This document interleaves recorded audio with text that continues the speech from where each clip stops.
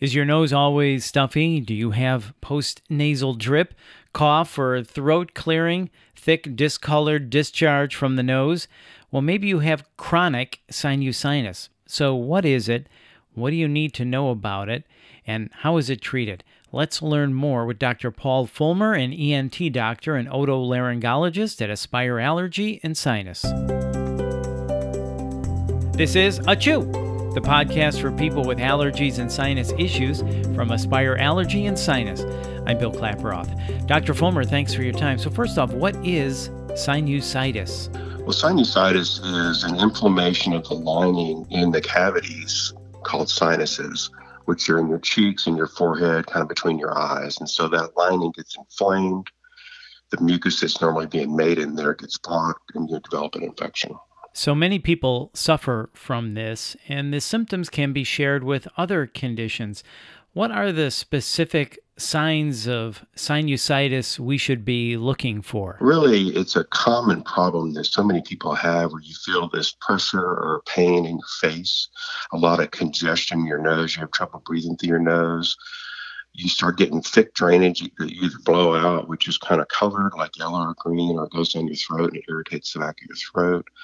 And the other thing that people don't really think about is often it sort of affects your quality of life. You start feeling irritable and you're tired, you're not getting good sleep. And all these things play into what is typically sinusitis. Well, I know a lot of people do suffer with this. Are there certain risk factors that we should know about? You know, often it's actually goes along with people who suffer a lot from allergies. And so it's kind of a combination of the way you're reacting to your environment, which is allergy, and the swelling and congestion. And then some people are just predisposed to it because of their anatomy. The sinus openings are narrowed, or they have a deviated septum that's blocking part of the sinus openings. And so subsequently they end up developing sinusitis easier. So it sounds like there is a link then between allergies and sinusitis. Definitely there is. And I would say that in the people that we see in the office, probably at least 50% have both problems. And that's why they've taken a lot of allergy medicines. They're not necessarily getting well because underlying, they've got kind of a low-grade chronic sinusitis that never really clears. Well, we certainly know a lot of people suffer with this, and they probably just deal with it as an annoyance and try to tough it out. At what point does it make sense for someone to see a doctor about this? I think it's when people have been taking their allergy medicines or over-the-counter decongestants, nasal sprays, things like that, and it just never clears up. Or they're like, golly, I have another cold again this year, and it just keeps coming back. It may not actually be a cold or an allergies. It may actually be sinusitis. And that's a perfect time to have somebody come in to see somebody like ourselves as ear, nose, and throat doctors. And then how do you diagnose that someone has sinusitis? You know, at least 50% of it is just sitting there and listening to them. And they tell you the same story where they started out with allergy symptoms, they thought, congestion, drainage, took all these medicines, didn't work. Their local doctor gave them a couple of rounds of antibiotics. They're still having the same pressure, fatigue, congestion, drainage, that sort of thing. So then when they come in the office, we can take a look up in their nose, see that the lining inside the nose is inflamed. We can even look with a nasal endoscope where it magnifies and we can see up right where the sinus is draining. Often we'll see the cloudy or colored mucus draining at that time. So then how do you commonly treat sinusitis? Well, people haven't been on any kind of antibiotics or steroids like prednisone, nasal steroids like Flonase or Nasacort or something like that. That's the first thing you do is you treat them for either 2 or 3 weeks, depending on their symptoms, and see them back. And at that point, if they're not getting any better, that's the next step we would do, since we've looked at them with the exam, is we do a CAT scan of their sinuses and see just what the problems are. So then how do you commonly treat sinusitis?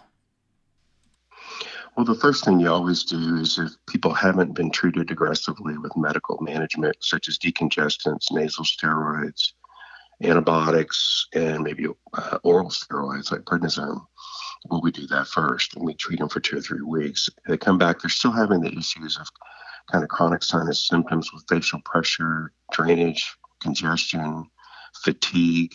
Then that's when we'll do a CAT scan and evaluate their sinuses more thoroughly. So are there certain conditions or triggers that make sinusitis worse? Well, for sure, if you know certain environments that you either work in or um, certain seasons where you have allergies and things like that that can cause increased mucus production and the sinuses get blocked, you try to avoid those or treat those with medicines, and that can often help. The other thing that people do that's really simple is they'll do sinus rinses with normal saline, and they have quite a few different options over the counter to do that to keep the mucus moving in their seasons where they have trouble.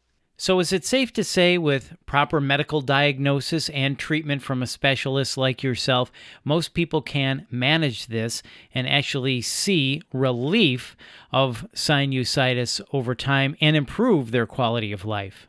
Absolutely, people can manage that, and often the medicines, like over-the-counter medicines or decongestants and histamines for allergies, may not control it, and they end up having to get allergy tested and get treated with immunotherapy, which would be like allergy shots, or they have allergy drops now that you put under your tongue to manage it.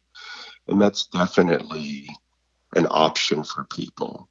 And then, like I said, about half the people with that end up not being able to manage it, and that's when we have to do something such as the balloon sinuplasty or another more invasive type way to try to open up the sinuses. And since you mentioned balloon sinuplasty, can you tell us a little bit more, since this is an exciting breakthrough when it comes to treating people with chronic sinusitis? Sure. So sinusitis is really just where the sinus is blocked. We have small little openings where the mucus normally drains, but when it gets inflamed, it'll swell shut and block off, and the mucus backs up and you get an infection. So what the balloon sinuplasty does is kind of an atraumatic way to dilate and reshape the little opening, and we take a little pinhole opening and make it 6 millimeters with this balloon. And since we don't violate the lining or remove tissue, people heal up very quickly. And most people, after this 10 or 15-minute procedure in the office, go back to work the next day. Yeah, the balloon sinuplasty really is an exciting procedure. And if you want to learn more about the balloon sinuplasty, please go to our podcast page at aspireallergy.com/podcast. And then you'll see a podcast called The Balloon Sinuplasty Procedure and how it can change your life. Really a good podcast. If you want to learn more about balloon sinuplasty, please go listen to that. Dr. Fulmer, this has been really informative. Thank you so much for your time today. You bet. Thanks, Bill. That's Dr. Paul Fulmer, and to learn more or to book a visit, please visit aspireallergy.com. That's aspireallergy.com. And if you found this podcast helpful, please share it on your social channels and check out the full podcast library for topics of interest to you, such as the balloon sinuplasty procedure I was mentioning earlier. This is Achoo, the podcast for people with allergies and sinus, a podcast from Aspire Allergy and Sinus. I'm Bill Klaproth. Thanks for listening.